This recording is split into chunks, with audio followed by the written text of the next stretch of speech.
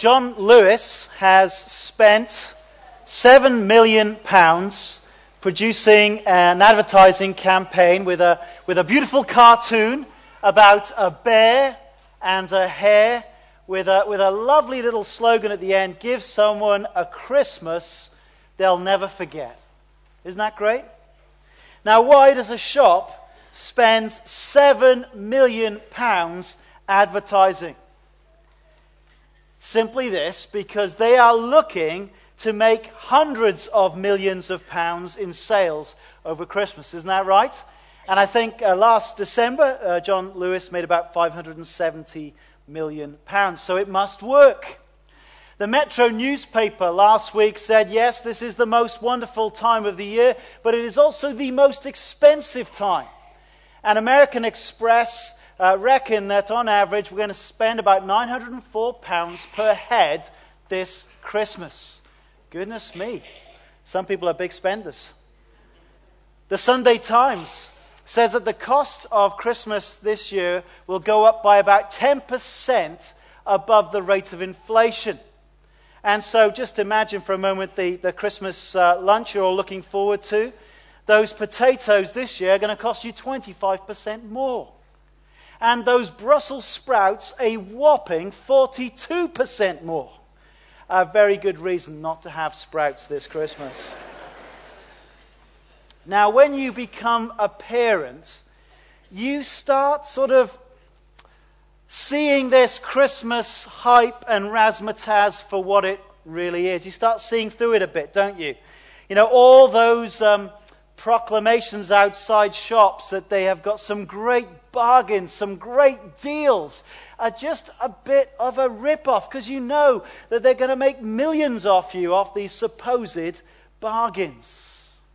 Is Christmas just one big rip-off? I don't know whether you've ever thought that about the original Christmas story. We just heard it a moment ago in the reading that Carolyn gave us, what the angels had to say to the shepherds that first Christmas. They spoke of peace on earth. And so we still pick up on that today, don't we? You'll get cards that will come through the post with peace on earth. Some shops might even have it on banners, peace on earth. Well, what do you think of that promise? Bono from U2 sings this song. Peace, heaven on earth, we need it now. I'm sick of all this hanging around, sick of sorrow, sick of pain, sick of hearing again and again that there's going to be peace on earth. Jesus, this song you wrote, the words are sticking in my throat. Peace on earth. Hear it every Christmas time, but hope and history won't rhyme. So what's it worth, this peace on earth? So where in this world is this peace? It's certainly not in Syria or southern Sudan. And in our lifetime, in our memory, we've got 9/11, Afghanistan, Iraq, Bosnia, Rwanda, let alone 2 world wars. Where's this peace? Some people have tried to work out this principle of peace. I mean, famously, in the Great War, the First World War, the soldiers from opposite sides on Christmas Day kind of ventured onto no man's land, and they gave each other gifts, and they played a bit of football. But guess what? The next day, they just kept shooting at each other. Is this the sort of peace that the angels were singing about? Hardly. But the angels did speak of peace. Peace is what they promised. It's what's in the Bible. Have a look at that reading again that we just looked at. And look at verse 13, sentence number 13 there. Suddenly, a great company of the heavenly host appeared with the angel praising God and saying, "Glory to God in the highest, and on earth peace to men on whom his favor rests." So is this the biggest Christmas rip-off of all?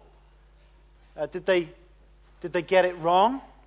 Is this just another one of those promises that we've been let down on? Well, I want to say to you tonight that the answer is no. No. Jesus came to bring peace, and that is exactly what he delivered. There's a verse in the Bible, I've had it printed in the handout, we'll see it on the screen too, from Romans chapter 5. And it says this: "Therefore, since we have been justified through faith, we have peace with God through our Lord Jesus Christ." Now, putting this really simply, when we trust Jesus, we will receive peace. Peace with God. Real peace, the peace that we all desperately want. You see, Jesus came into the world to deal with the problem that there's a breakdown in a relationship between humanity and God. All these wars, all this suffering and conflict is in this world for this reason.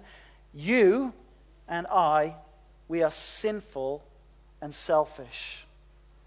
And this sin is what brings conflict in all our relationships, even in our closest relationships with those that we love, with our spouses, with our children, with our neighbors, and it's just writ large when it comes to nations and wars. That is our problem. We as sinful human beings are enemies of God. And that is exactly what Jesus came to deal with. Did you notice how on that statement of what the angels sang, they begin with God. Glory to God in the highest. Why did they start first with honoring God? It is because of this. It is God who made the first move. So we're the ones who've offended God with our selfishness and our sin, and yet it is God who has made the first move to bring about peace and reconciliation. Peter Smythe, he is a South African pastor, and in a tribute to Nelson Mandela, he speaks of the day when Nelson Mandela sort of won the nation of South Africa. And it was as president when he walked onto the pitch on the Rugby World Cup final in South Africa, wearing the number 6 Springbok top of the captain Francois Pienaar. And it's just as well they won that day, wasn't it? You know, rugby was the white man's game. And for many, many years, it was another symbol of the oppression and injustice met out against black people in apartheid. And so when President Mandela took onto himself that symbol of all that had formerly expressed hatred towards him as a black man, he did that to bring reconciliation between black and white. And that is just the palest reflection of the ultimate fact that the president of all presidents, Jesus Christ, took on himself human likeness in order to bring about peace and reconciliation between God and man. Glory to God in the highest, because God initiated this peace and reconciliation. It is because God sent his Son on this rescue mission to come and even to go to the extent of dying for us on a cross, so that the offenses of our sin and our selfishness could be paid for, so that we could have true peace and reconciliation with God. Listen to the angels again. Glory to God in the highest, and on earth peace to men on whom his favor rests. Did you notice that peace is not automatic for all humanity? It is upon those that God grants it. Christmas is not a big rip-off. In fact, the best bit of Christmas is not something that you can buy or earn. It is something that God gives graciously. It is a gift of his favor that he bestows upon people. The peace that God wants us to have comes through receiving the Savior, Jesus. That's what the angel said to the shepherds. Today, a Savior has been born to you. He is Christ the Lord. To receive this peace of salvation is by receiving this Savior who brings the peace. And my question to you this evening is simply this: have you received that gift of peace?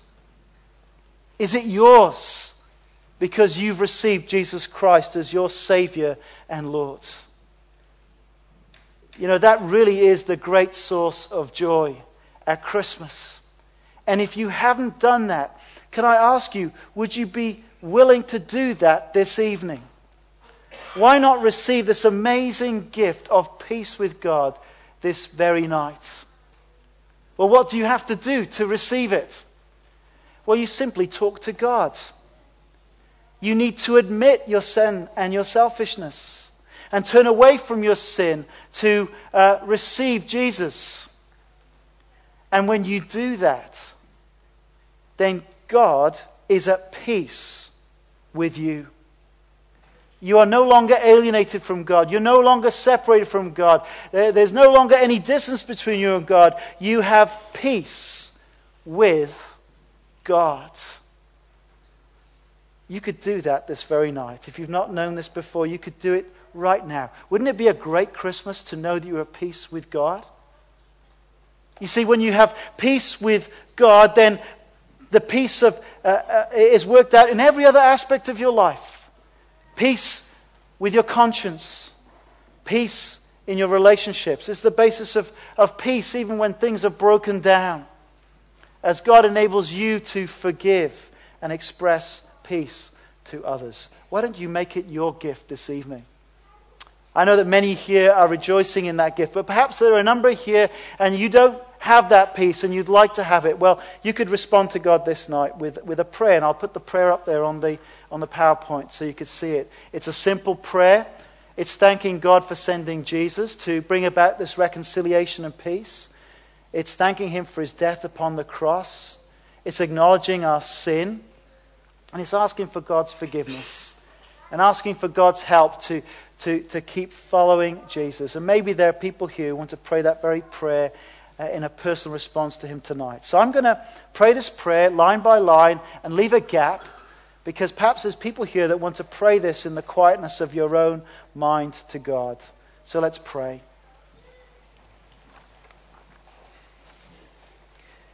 God of glory,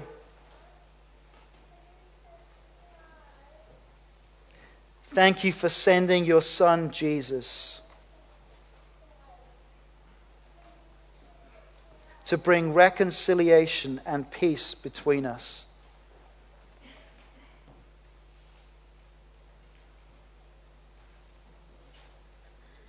Thank you that He died for my sins.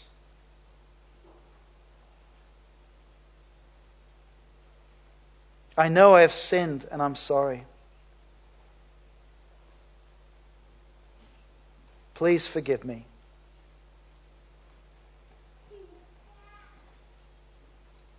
Help me from this moment to show that I belong to you by following Jesus.